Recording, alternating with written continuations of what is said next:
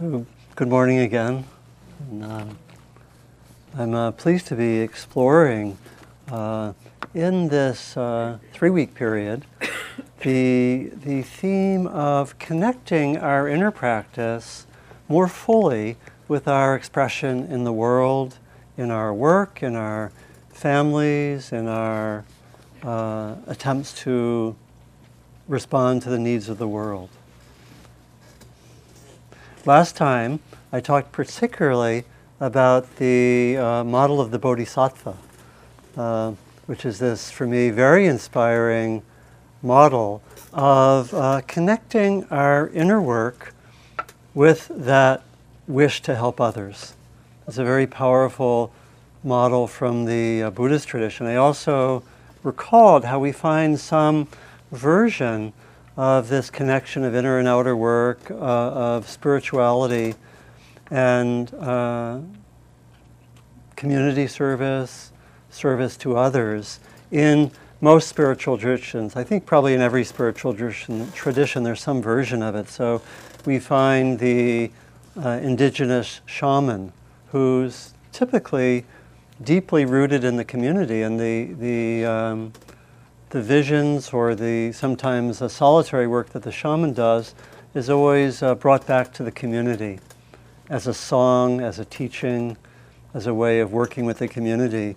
We have the very powerful figures of the Jewish prophets who in so many ways have influenced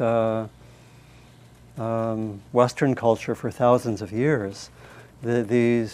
These men and women who deeply felt kind of the call of the divine, but often expressed it as calling out what they saw as the hypocrisy of the society, the injustice, the way that even religious leaders were not following their deeper intentions, their deepest intentions, and that those voices of echo forth in so many people today very explicitly in the words, for example, of Dr. Martin Luther King, who echoed the words of the Jewish prophets. Or we find the life of Jesus, or we find the examples in the Indian tradition of karma yoga and of the idea that one's work becomes a kind of service that is one's core spiritual practice, and outlining that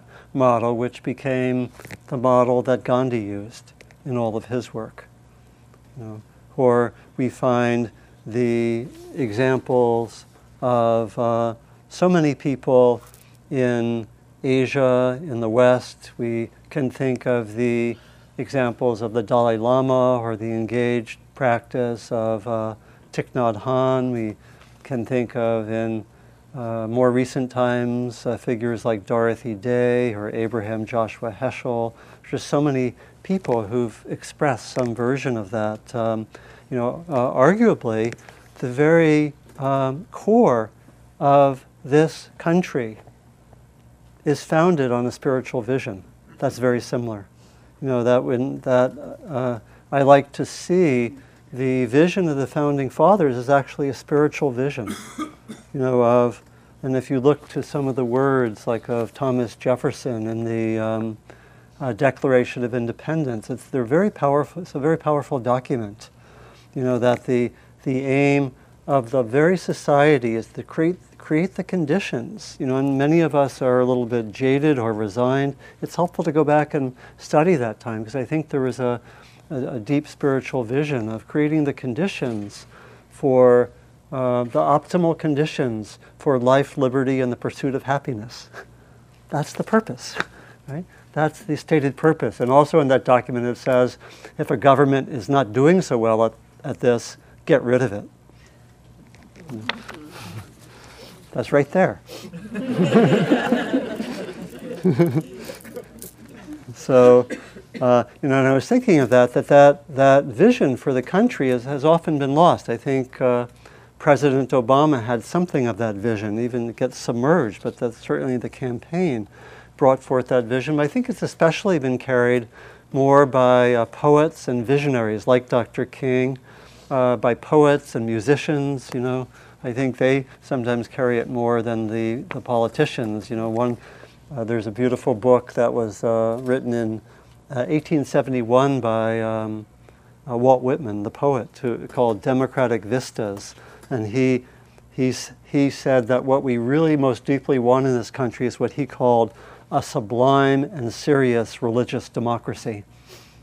Those were the words that he used. I mean, maybe we could substitute our word spiritual for religious. You know, I think it's very, very similar vision. And he said, we have frequently printed the word democracy, yet I cannot too often repeat that it is a word, the real gist of which still sleeps, quite unawakened. It is a great word whose history, I suppose, remains unwritten because the history has yet to be enacted. You know, really echoed by Dr. King. Again, I think the vision of this inner work. Whitman also said that there needs to be training for this. People have to be trained to be members of a sublime and serious religious democracy. We have to be, in his words, properly trained in utmost highest freedom. You know, which is in a way what we're doing here. You know, what we're doing here. And Dr. King said, in a real sense, America is essentially a dream. This was 2 years before his I Have a Dream speech. A dream is yet unfulfilled. It is a dream of a land where people of all races, all nationalities, and all creeds can live together as brothers and sisters.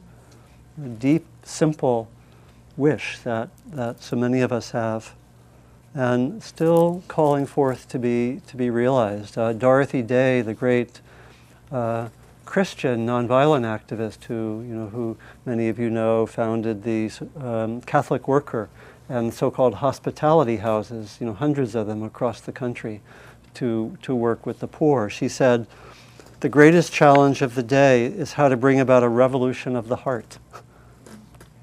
And that's what she called for.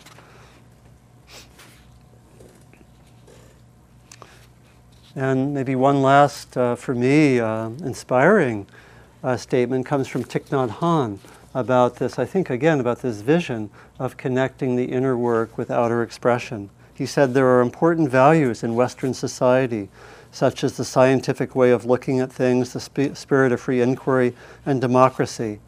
If there is an encounter between Buddhist practice and these values, humankind will have something very new and very exciting. And so I think that's happening slowly, but that's really what I want to be exploring. And last time I brought up the model in the Buddhist tradition of the Bodhisattva, which I think is an archetype. It's really something that is very, very close to the examples I gave from other traditions. The model of someone who knows, has a good sense, very good sense of the highest freedom and chooses to manifest to help others. You know, there's some of the vows I gave last time are just very powerful. What the Bodhisattva vows to do. In the Zen tradition, this is the Bodhisattva vow. Living beings are infinite, I vow to free them. Delusions are inexhaustible, I vow to cut through them. Dharma gates are boundless, I vow to enter them. The Buddha way is unsurpassable, I vow to realize it. So there's, in every statement, there's a sense of an immensity of possibility, an immensity of challenge, and yet one is going in that direction. There's something, I was thinking, there's something about all of this that calls forth something big in us, really. You know, and I meant a lot of my emphasis last time was that we find our own ways to do this, that this sense of connecting our inner work with outer expression can find many, many different forms, that we may do that in our parenting, or we may do that as being a yoga teacher, but there's something about this connection of keeping the inner process going and then finding what our own gifts and vocations are to bring it out into the world, and not having any particular model. You know, not have any particular model of do this or do that, but really, if you remember that wonderful set of lines from Howard Thurman, who said, don't ask what the world needs, ask what makes you come alive, because what the world needs is people who have come alive. You know, and so that's the spirit of this. And it requires deep listening. You know, just like our practice in general is a deep listening. And we were talking earlier this morning in the renewal of the ethical precepts, we were, almost everyone was talking about how we need to really, in our practice, be able to notice the different voices, and notice the voices in our mind which are maybe conditioned or keeping us small. You know, I talk with people a lot and they say, there's a voice in me which says, you actually can't be too big. You know, there's something in you which wants to be bigger. And there's another voice which says, don't be big, you'll be squashed, or it won't work, or you'll fail. Do you know that voice? You know? And so that's, luckily, as Whitman was suggesting, there is a training possible. You know, this isn't like we just say, okay, you came to this talk, go out, be bodhisattvas. That's all. You know, nothing more to say. But rather that it's very wonderful that we have a sense that to combine inner work and outer work, there is training. You know, there, as that line from Whitman, properly trained in highest freedom.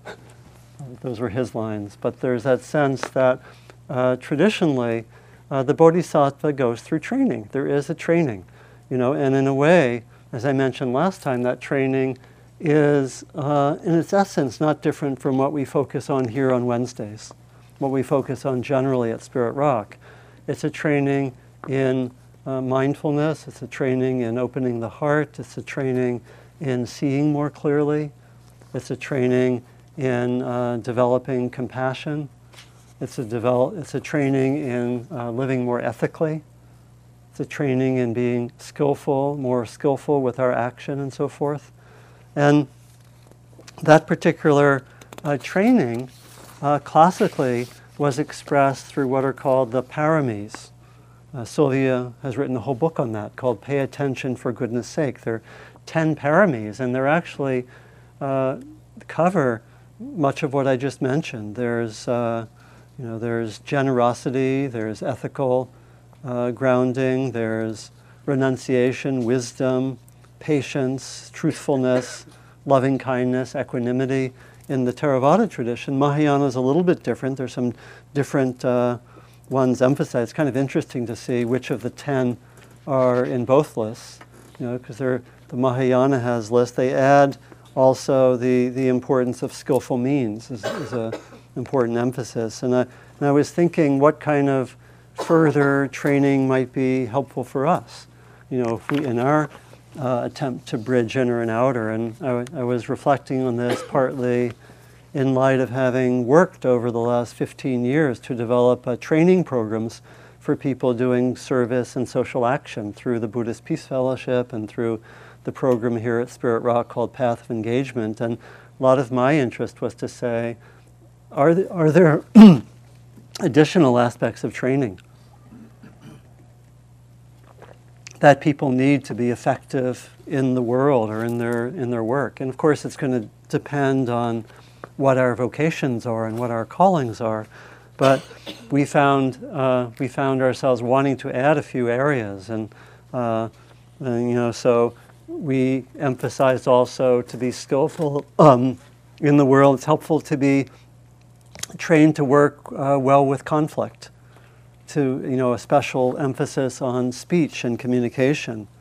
To have, if you're trying to change the world, it's very helpful to be wise about how you hold your own views about what's right and wrong, or your political views, or your social views, and to do that skillfully. There's a whole training in that. You know, there's a value in how do we see the world through the eyes of our practice.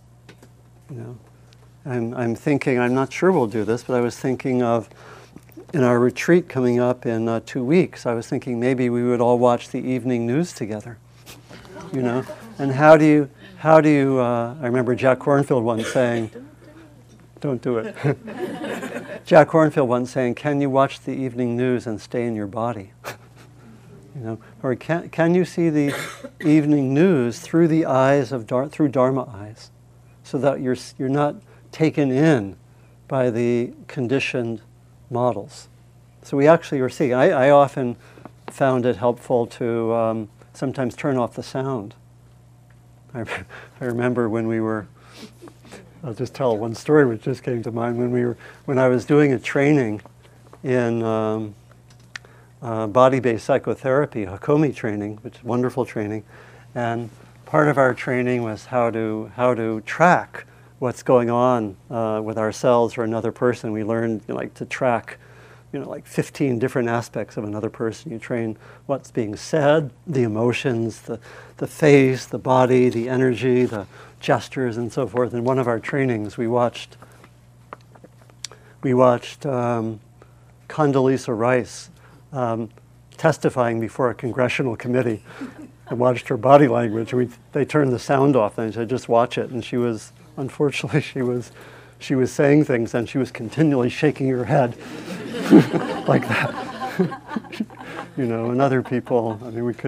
I think they showed some other people as well, but there was, and then in actuality, some of what she said was questionably true. So it was very interesting. So, in any case, can we see the world and stay in our practice and not just be taken into the conventional ways of seeing things? Not so easy, right? There's a training there. Can you understand what's happening in the world through the lens of your practice? Can you understand what's happening in your family, at work? Can you see that not through the habitual ways of seeing, but in a different way? And there's a beautiful set of guidelines that are really, in a way, they're not explicitly those of the guidelines, but some of you know that Thich Nhat Hanh, whose work, as it were, came of age during war and conflict in Vietnam. And he's really one of the core inspirational figures in connecting inner and outer. And right at the heart of that time, in 1964, he and his colleagues developed a group called what they called the Tiep Hien Order in Vietnam, which is sometimes translated as the Order of Interbeing. And he gave guidelines for how to connect inner and outer for this group, which are in the book Being Peace. There's also another book called Interbeing, which is there. But I thought I'd just read you a few of these to give you the flavor of really what we could think of these as further aspects of training. The first, number one, do not be idolatrous about or bound to any doctrine, theory, or ideology, even Buddhist ones. Buddhist systems of thought are guiding means. They are not absolute truth. Do not think the knowledge, number two, do not think the knowledge that you presently possess is changeless absolute truth. Avoid being narrow-minded and bound to present views. Learn and practice non-attachment from views in order to be open to receive others' viewpoints. Number four, do not avoid contact with suffering or close your eyes before suffering. Number five, do not accumulate wealth while millions are hungry. Do not take as the aim of your life fame, profit, wealth, or sensual pleasure.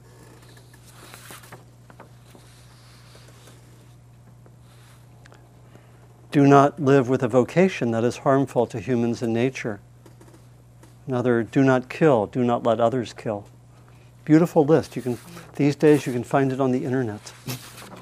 So maybe I'll bring it in and post it, or I don't know.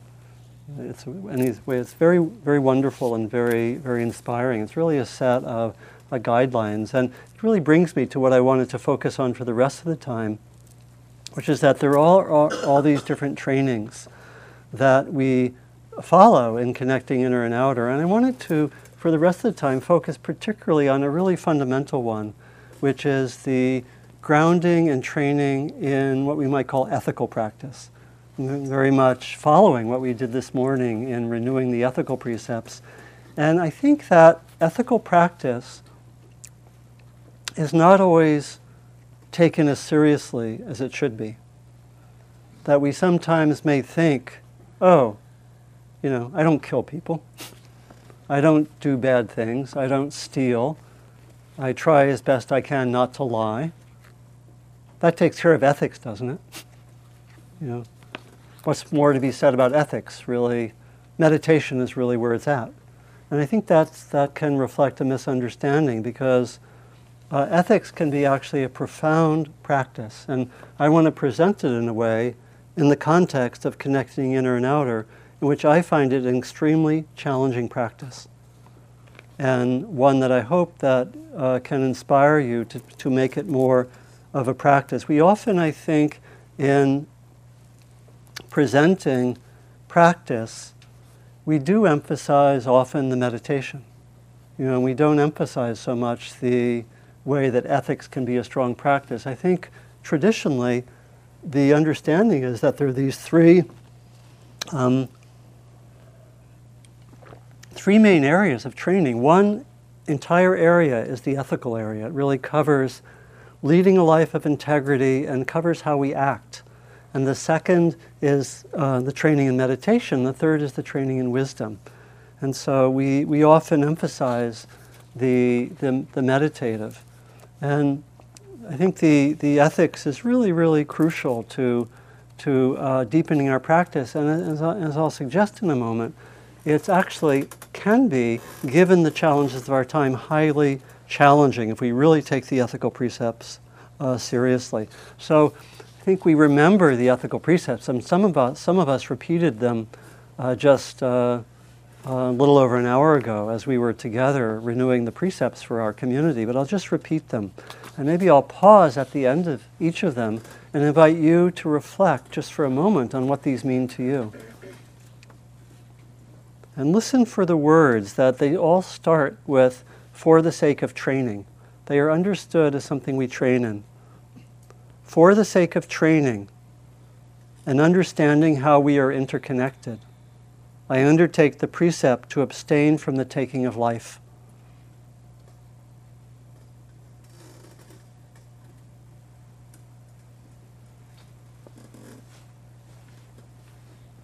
For the sake of training and understanding how we are interconnected, I undertake the precept not to take that which is not given.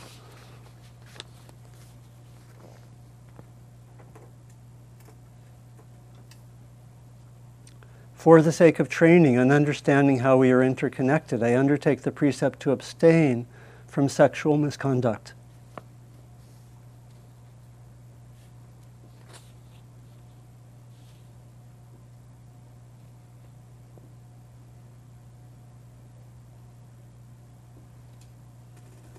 For the sake of training and understanding how we are interconnected, I undertake the precept to abstain from unwise speech.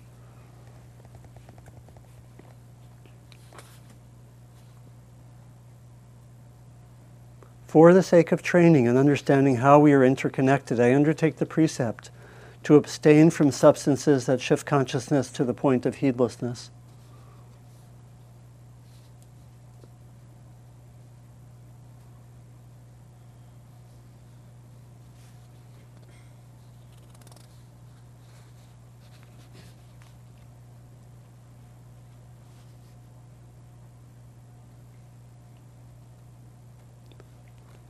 So the Bodhisattva, or the person who connects inner and outer, trains to lead a life of integrity. So there was one Tibetan teacher, Trungpa Rinpoche, who was asked by his students, how do we really respond to all the different problems in the world? And his answer was essentially to be a bodhisattva. He said, you must counter the negative energy with as much positive thought and action as you possibly can muster. You must make of yourself a light. You must become a beacon for others.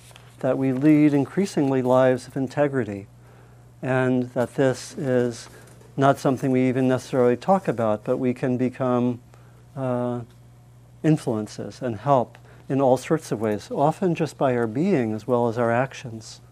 So this is the training, is to to develop that quality of integrity. At first we start off with the ethical precepts, and they're training precepts, and they're not so much external principles or rules from an authority that we have to follow, but they're ways that we check and monitor our own lives. And often we especially work with the precepts to become aware of if we don't actually overtly violate a precept, where we're in the so-called gray area.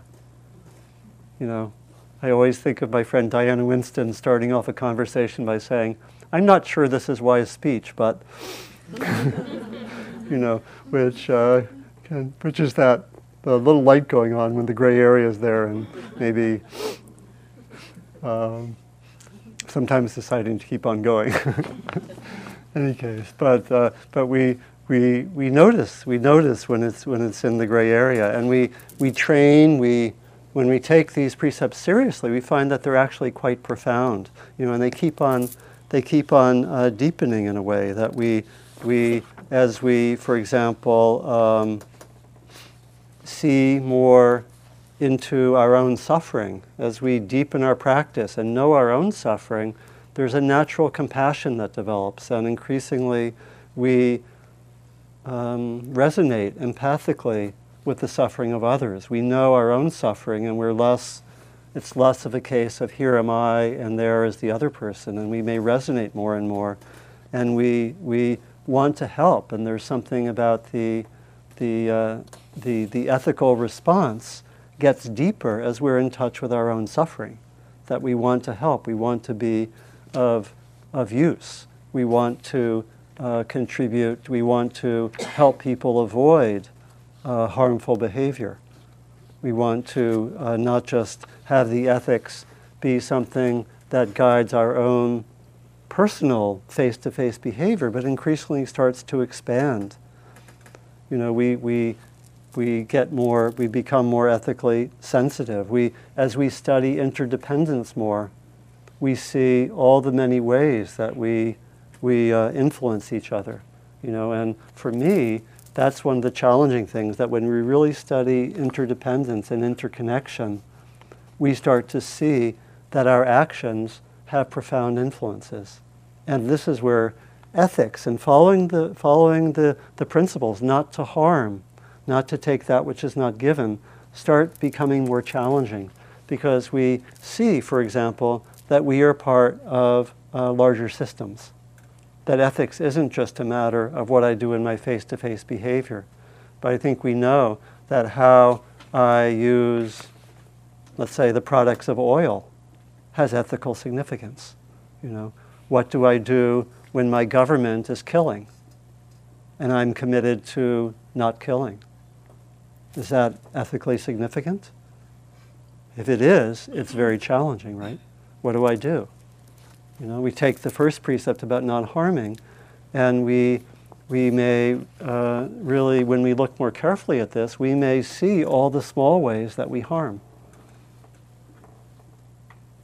When I've worked with groups on the ethical precepts, people have actually started to look into even something like eating meat. Do I want to do that? In the tradition, it's said that to follow the first precept, one must not hate any being and cannot kill a living creature, even in thought. Some lines from the Buddha. To follow the first precept is to abandon the onslaught on breathing beings, without stick or sword, scrupulous, compassionate, trembling for the welfare of all living beings. That's to follow the precept. So you see, it starts getting bigger. Following the precept gets larger. It expands us. It's something that expands us, and potentially just as deeply as meditation might. And of course, in the long run, the ethical practice becomes meditative. It's not separate from the wisdom practice and the meditative practice, but we start to become more sensitive about our face-to-face interactions and then the effects of our actions. So when I've had groups where we've actually looked at the precepts, people have come to see that they actually are harming in ways that they weren't first aware of. people have wondered, should I become a vegetarian or a vegan? You know, and people have wondered about that. Should I routinely kill small bugs? You know, am I really following the precept when I do that? You know, and people can look at that, and we can also then start asking the larger questions. You know, you can think of the way Thich Nhat Hanh expressed the first precept. He said, do not kill and do not let others kill. If that's your interpretation of the precept, that's pretty challenging, right? How do you take that on?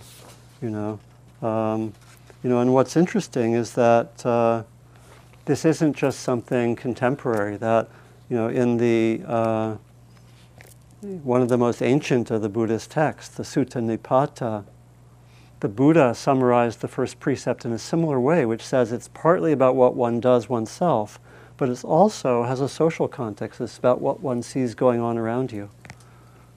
It says, let one not destroy life, nor cause others to destroy life, and not approve of others' killing. So if we follow that, what do we do? You know, I think of Robert Aitken Roshi, who died about a year and a half ago, who died at the age of 93, lived in Hawaii, was one of the, anyone met Robert Aitken Roshi? He was, I spent quite a bit of time with him. He was one of the founders of the Buddhist Peace Fellowship. In fact, the Buddhist Peace Fellowship was founded on his porch in Hawaii in 1978. People were just sitting around and said, what should we do? You know, Bodhisattvas need an organization. Something like that. And he was a tax resister.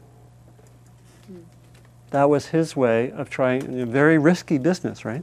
Federal government does not like tax resistors. That was his way of trying to keep integrity.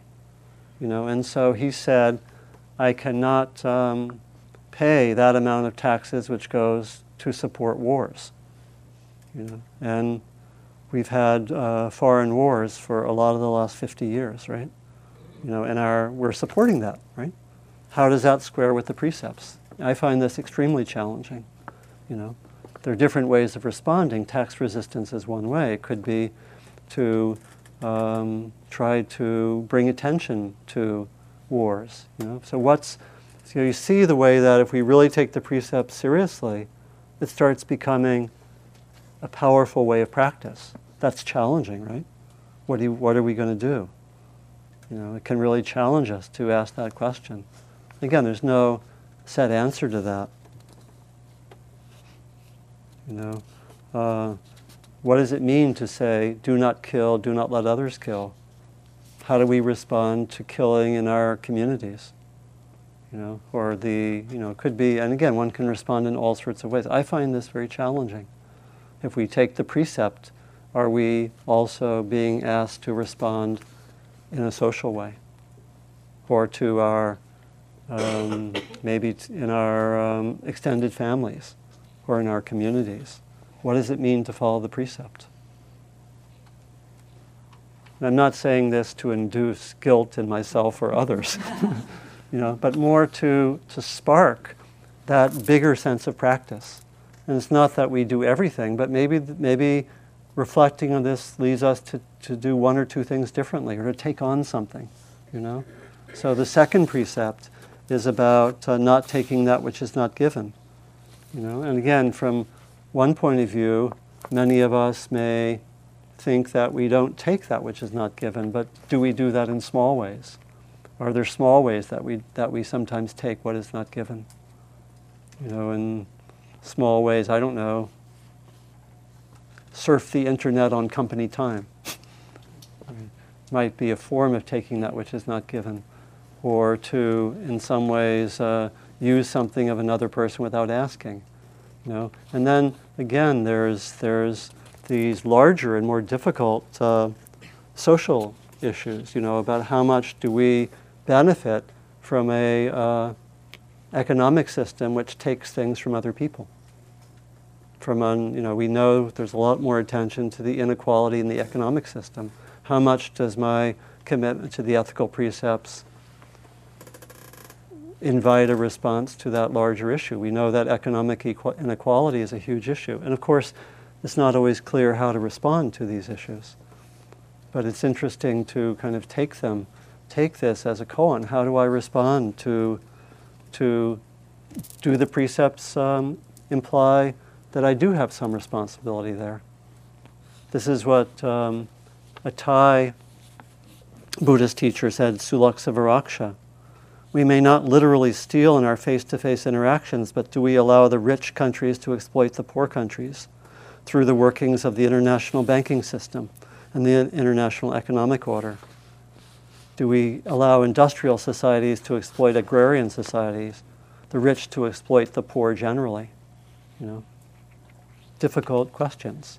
Does that mean that if I have an ethical commitment to not allowing that which shouldn't be, not allowing things to be taken from others, is that a commitment to somehow respond to this larger situation?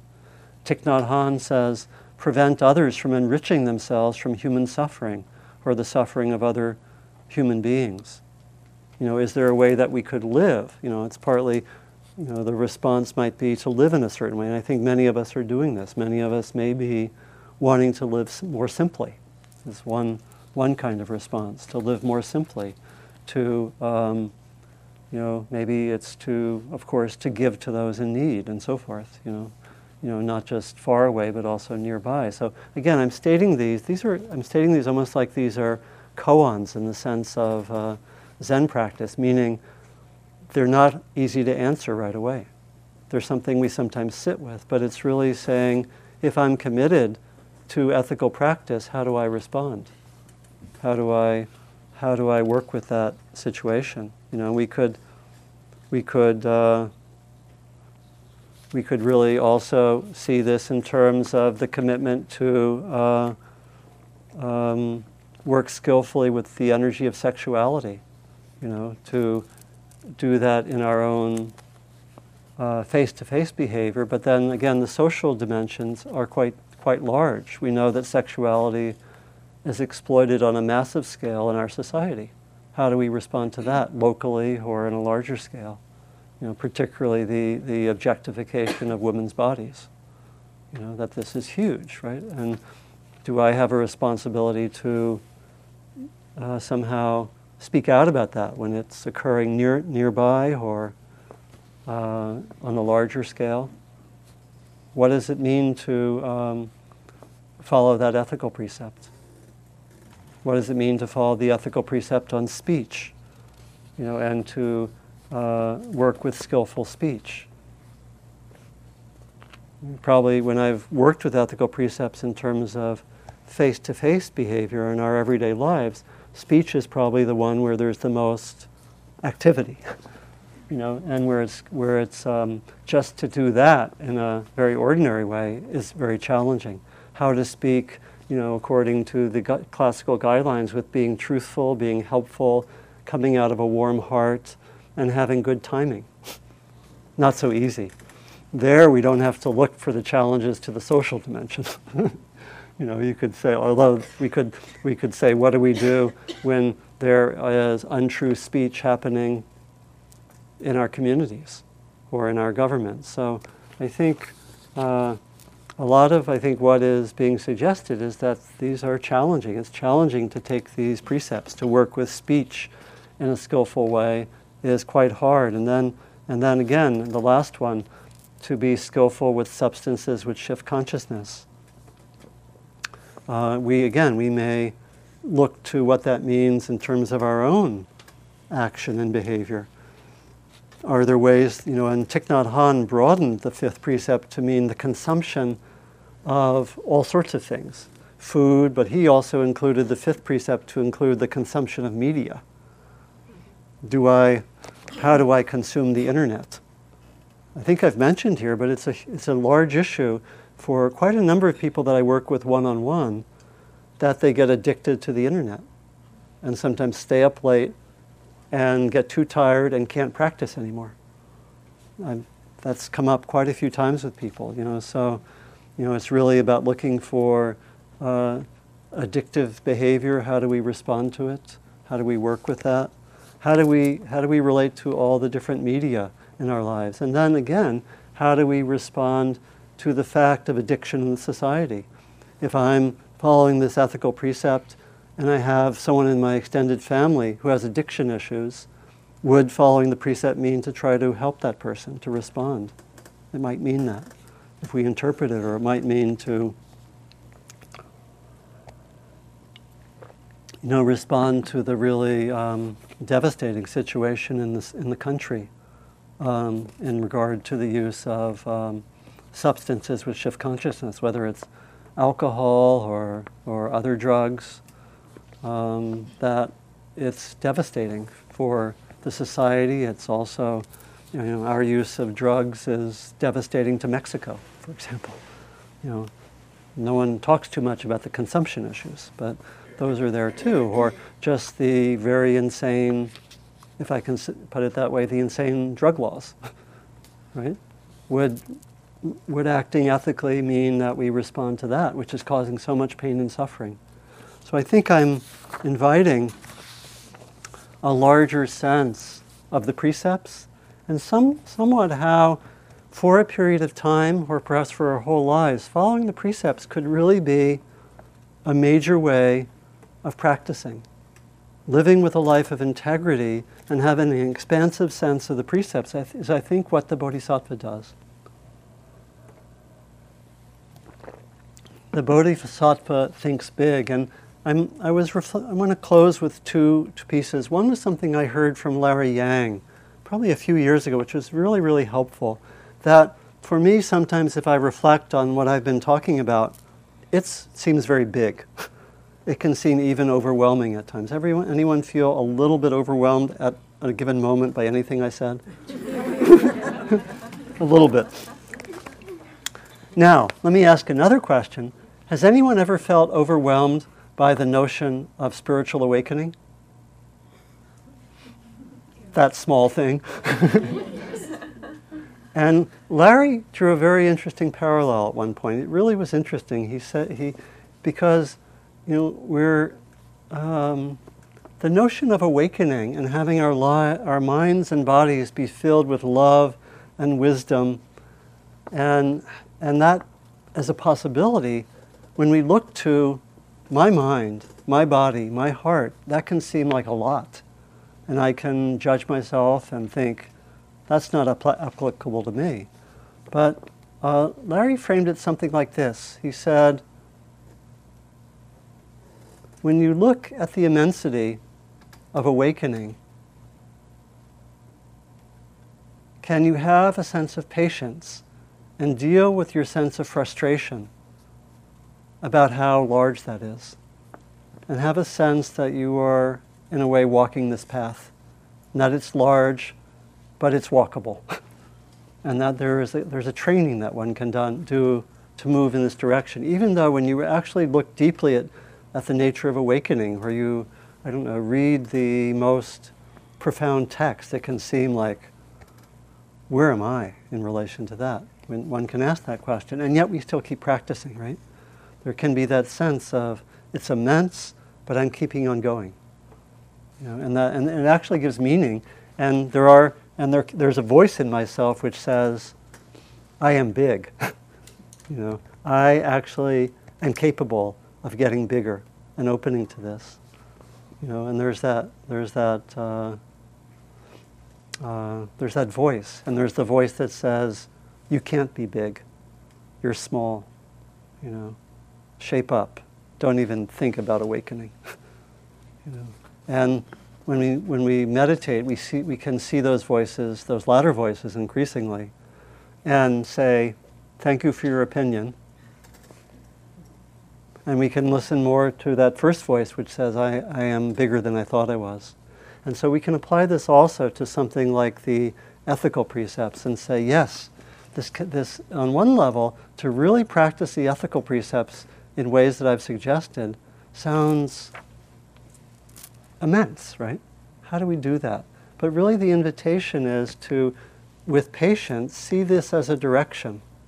We know that there are people who take on some of what we've talked about. Maybe we could think of Dr. King, or in some ways the Dalai Lama, or Dorothy Day, and they take this on more and more. And we say, I am walking a path, and it's going in this direction. And all we need to do with a path is know what the next steps are.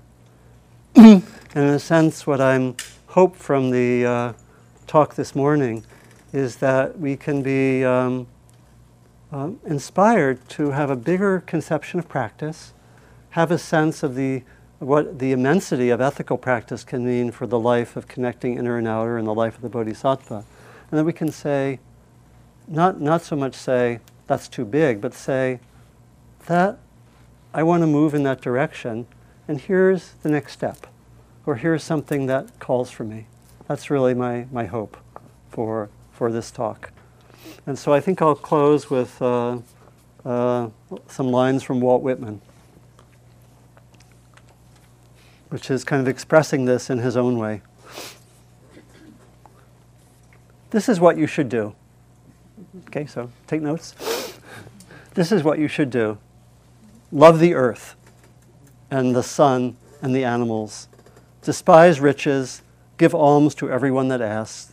Stand up for the stupid and crazy. Devote your income and labor to others. Hate tyrants. Argue not concerning God. Have patience and indulgence towards the people. Re-examine all you have been told in school or church or in any book. Dismiss what insults your very soul. I'll say that again.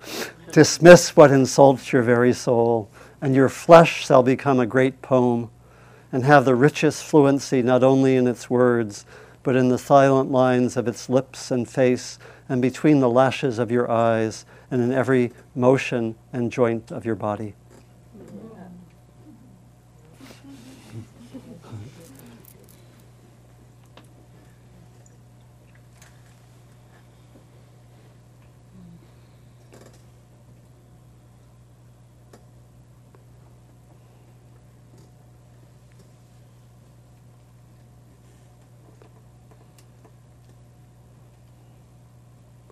So thank you for your kind attention and for letting me explore this. And as I mentioned last time, I give these talks also for myself. I say, really pay attention to what that guy says, and you should. What are your next steps as well? Okay, so any questions, reflections, comments of any kind? Mark, yeah. What was that from? Sorry, remember the list? The list you had about 20 minutes ago? From Thich Nhat Hanh? Yeah. From Thich Nhat Hanh? Thich Nhat Hanh? Yeah, the Tiapian order where it said, do not kill, do not let others kill. Is that it? The one about the Buddhist path and about refocusing and not necessarily taking that. Oh, yeah. That was Thich Nhat Hanh. That was the 14 precepts of the order of interbeing. And it's in the book Being Peace. It's also in the book called Interbeing. And it's in many sources on the internet. It's a beautiful set of guidelines for exactly what we're talking about. It's not dated. It came out of a difficult time. Where he, in the Vietnamese context, they were saying our practice has to come out of the monasteries and be there in the society. They were saying that it has to do that. We can't just practice compassion, as it were, as an inner practice, as an inner exercise. It has to be real in the society because the needs are so great. And so this was one of the core expressions of that time, trying to say, okay, if you want to connect inner and outer, what are some training principles, some guidelines? And they're quite beautiful, and they were from 1964 in Vietnam. And they're quite, and they have really stood the test of time quite well. Yeah. Maybe I can Maybe I can make a copy. Maybe I can make copies for everyone for next time. How many would like that? Okay. Okay. Hope the trees would. But so, okay, I'll bring some. But you can find it on the internet also. Please. Did you have a question? Comment? Yeah. Donald, if you emailed it to the Sangha, Oh yeah. there'd be less trees. Okay, I'll email it. I'll email that to there's a list for the Wednesday class, and could there be someone who explains at the end of the class how to get on that, or who people see at the end of the class? Does anyone? I need to get on it. So You know how to get on I it? don't know how. Okay. Does anyone here give guidance for people? Okay. Huh? Make them on it. Yeah. I think Ruth would know. Would you? Do you know? Okay. So could we see Ruth at the end afterwards if you want to be on that list? And we have an email list. It's not very heavily trafficked. It's probably used a few times a month, so you're not in danger of having your life more complicated. But yeah, it's a beautiful, beautiful text. So did you have something? No, actually, Okay. I've changed my mind. Okay. Are there any other reflections or comments? Yeah. I agree with the broadening of the ethical precepts Yeah. to beyond your own behavior to Yeah. not condoning or trying to affect behavior in other people. But the thought that keeps running through my head is you cannot really change another person's behavior. The only thing that you have real control over is your own behavior. Mm-hmm. So how do you reconcile those two things? That you cannot really change other people, but you have the desire to change what they're doing. Yeah. So the question is about how do we respond to others' behavior? Seeing that this would be a way of expressing the ethical precepts, but knowing that we can't necessarily change another person, right?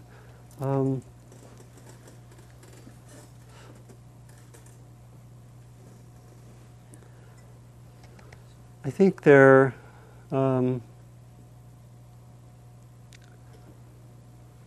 probably are different types of situations that we might have in mind. For some of the language, for example, from Thich Nhat Hanh, where he says, "Do not let others kill," he's talking about actually maybe we can't always intervene to change long-term habitual patterns, which is, I think, what you were especially talking about, right? But we sometimes can actually prevent certain negative actions from happening. We could probably, or at least do our best. Even if it doesn't, say just let's say in a social gathering, someone is offering hateful speech, right? In a social situation that you're in, you could intervene and say, that's not acceptable for me to hear that. I really want this group to be something in which there's respectful speech. You could do your best to intervene in that situation to, in a sense, limit behavior in that context. Would you be changing the long-term behavior of the person doing that? Perhaps not in a deep way necessarily. A person may do it in other contexts, but there'd still be a response in that way, in that situation. And it may not work. But I think we can distinguish between different kinds of response. And sometimes it's just to limit damaging behavior. And the longer, maybe the deeper roots of that behavior might need to be affected in a different way. So for example, I think it's one reason that the drug laws don't work, right? We can have laws about drugs, but we have to ask, where is the need for drugs coming from, right? That's deep, deep internal sense of whatever, lack of meaning, frustration, something quite deep, that leads people to, it's really, what are the sources of addictive behavior? Well, a lot of the times, the sources of addiction are that the person's been wounded in the past in a deep way, and drugs can be a way of coping, so to really respond to that behavior, there has to be healing, so then that's not going to happen with one statement or one law, right? So I think you're maybe, so if we were,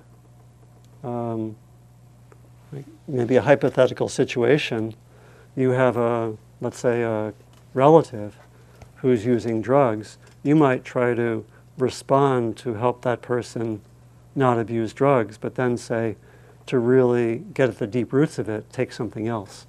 And I can't do that, you has to come from you, or that'd be one example. Does that make some sense? Yeah. So it's a good question, because it's like social systems or individual behavior have deep roots, and one doesn't change them quickly necessarily. So it's kind of it really points to part of the way that I think taking on the ethical precepts is a big intention. It can really guide one for a long time. Do you think that Martin Luther King was saying, if I don't get rid of racism in my lifetime, that'll really be a bummer? I think he was committed, as it were, to increase freedom and just take the next steps, is my sense. And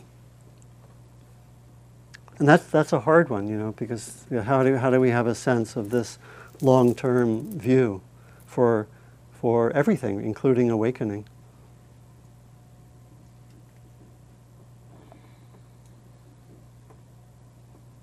Please, yeah. What was the source of that wonderful bit by Walt Whitman, the last piece you wrote? What is it? I don't have a note here. Almost everything is from the Leaves of Grass. Okay, perfect. But with the internet being what it is, you could What's the Google. first line? This is what you should do. This is what you said. So just Google Whitman. This is what you should do, and it all appears. Yeah, I can close with that at the end. So yeah, so I took the risk of offering what I felt was a challenging topic today. I hope you do. You like being challenged? Yes. Not everyone does. I feel a little ambivalent about challenging myself, to be honest. It's not easy, right? To take all this, it was really a lot to be around Robert Aitken and know he was doing tax resistance, and I didn't feel called to do that, But it's like a question. Wow, he's really doing that. He could go to jail. He really is living according to that value. It's really we probably know people like that who can. It's more to see what's really all of our practice, I think, is about listening deeply to our authentic voice. And seeing what is appropriate. It's going to be different for everyone.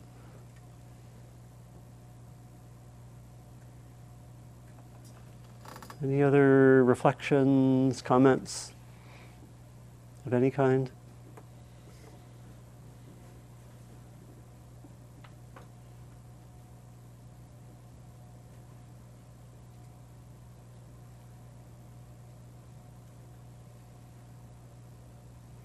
The other thing I was reflecting on, I was thinking of, do you remember what I mentioned from Joanna Macy last time?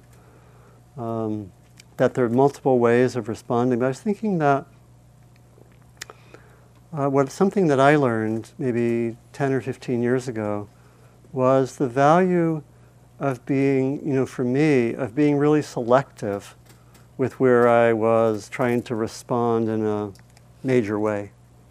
Like, we could interpret what I said today as demanding, oh gosh, I got to change this, I got to have huge responses to violence, economic inequality. I didn't even mention ecological issues. Got to deal with all this stuff. I think I'll go back to just being with the breath. But I think what I have found is that it's skillful just to see if there's one step or one response that one makes, or ask your question, if I had to just intervene in one place, where would it be? That really expands the ethical practice just in one place. To me, that's a skillful way to do it. So it's not that trying to take on everything doesn't work.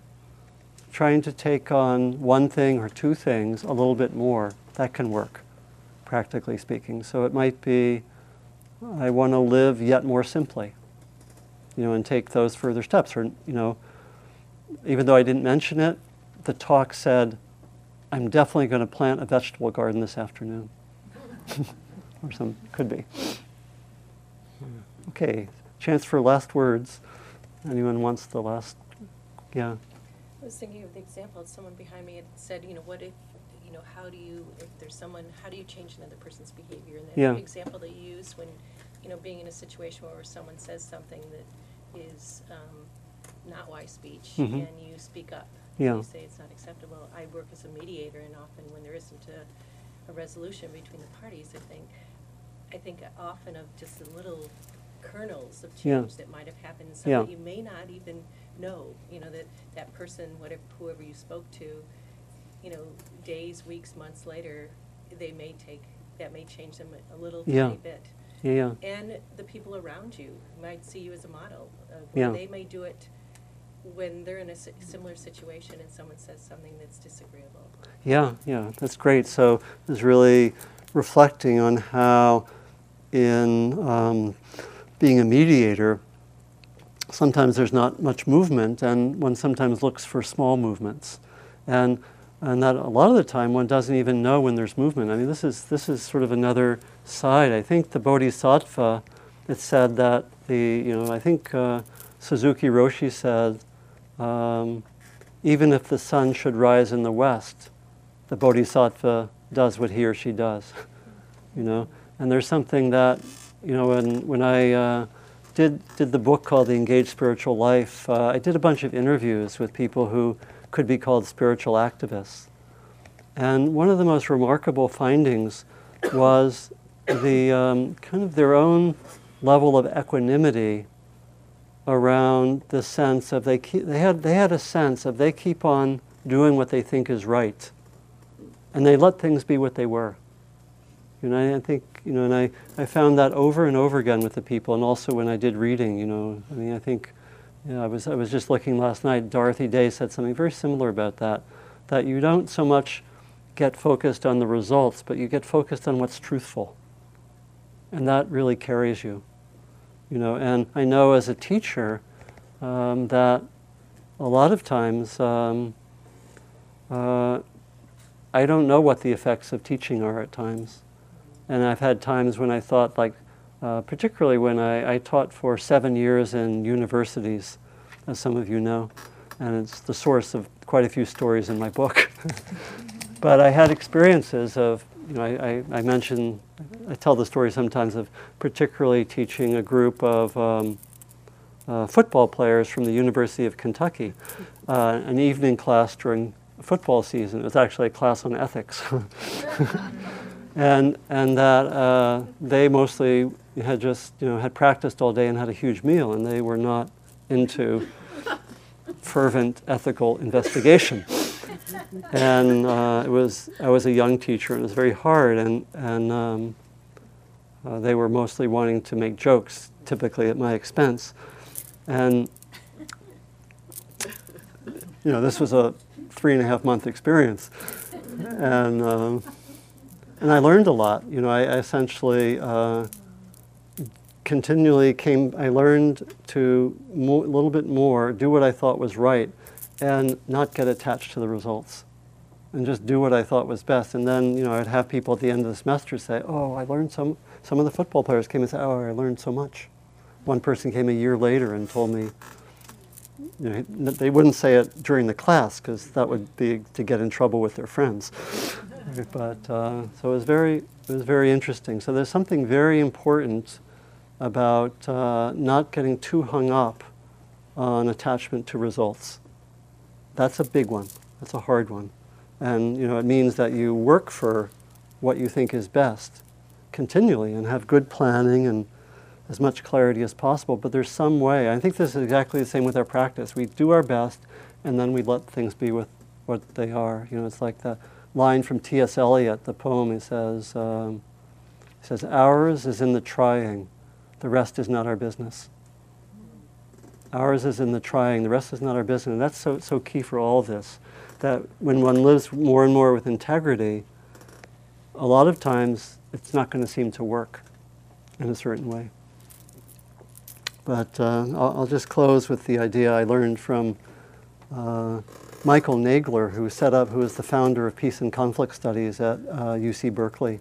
And he's a teacher of nonviolence, and he distinguishes between two concepts of something working. And he says that when you're actually coming from a good heart and have integrity, things are always working, but one doesn't always know what's happening. And sometimes, he says, it also works in the sense of work with quotation marks, meaning that it actually goes like you'd like it to go, or there's success. And so there are things and Thich Nhat Hanh says very similar language, things always are always working when one's coming with good qualities and good intentions. And sometimes it also works in quotation marks. So that distinction is important. Okay, so let's sit for a moment, and I'll close again with Mr. Whitman.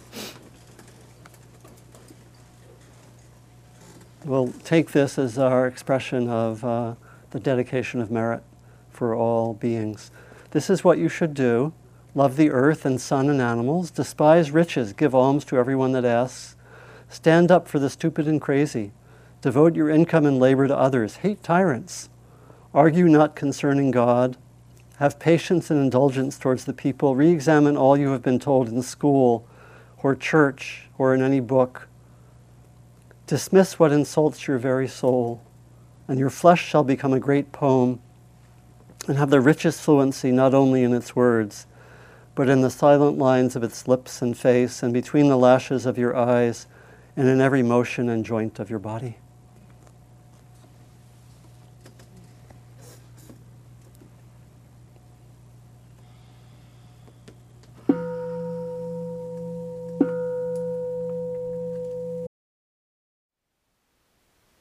Thank you for listening. To learn how you can support the teachers and Dharma Seed, please visit dharmaseed.org/donate.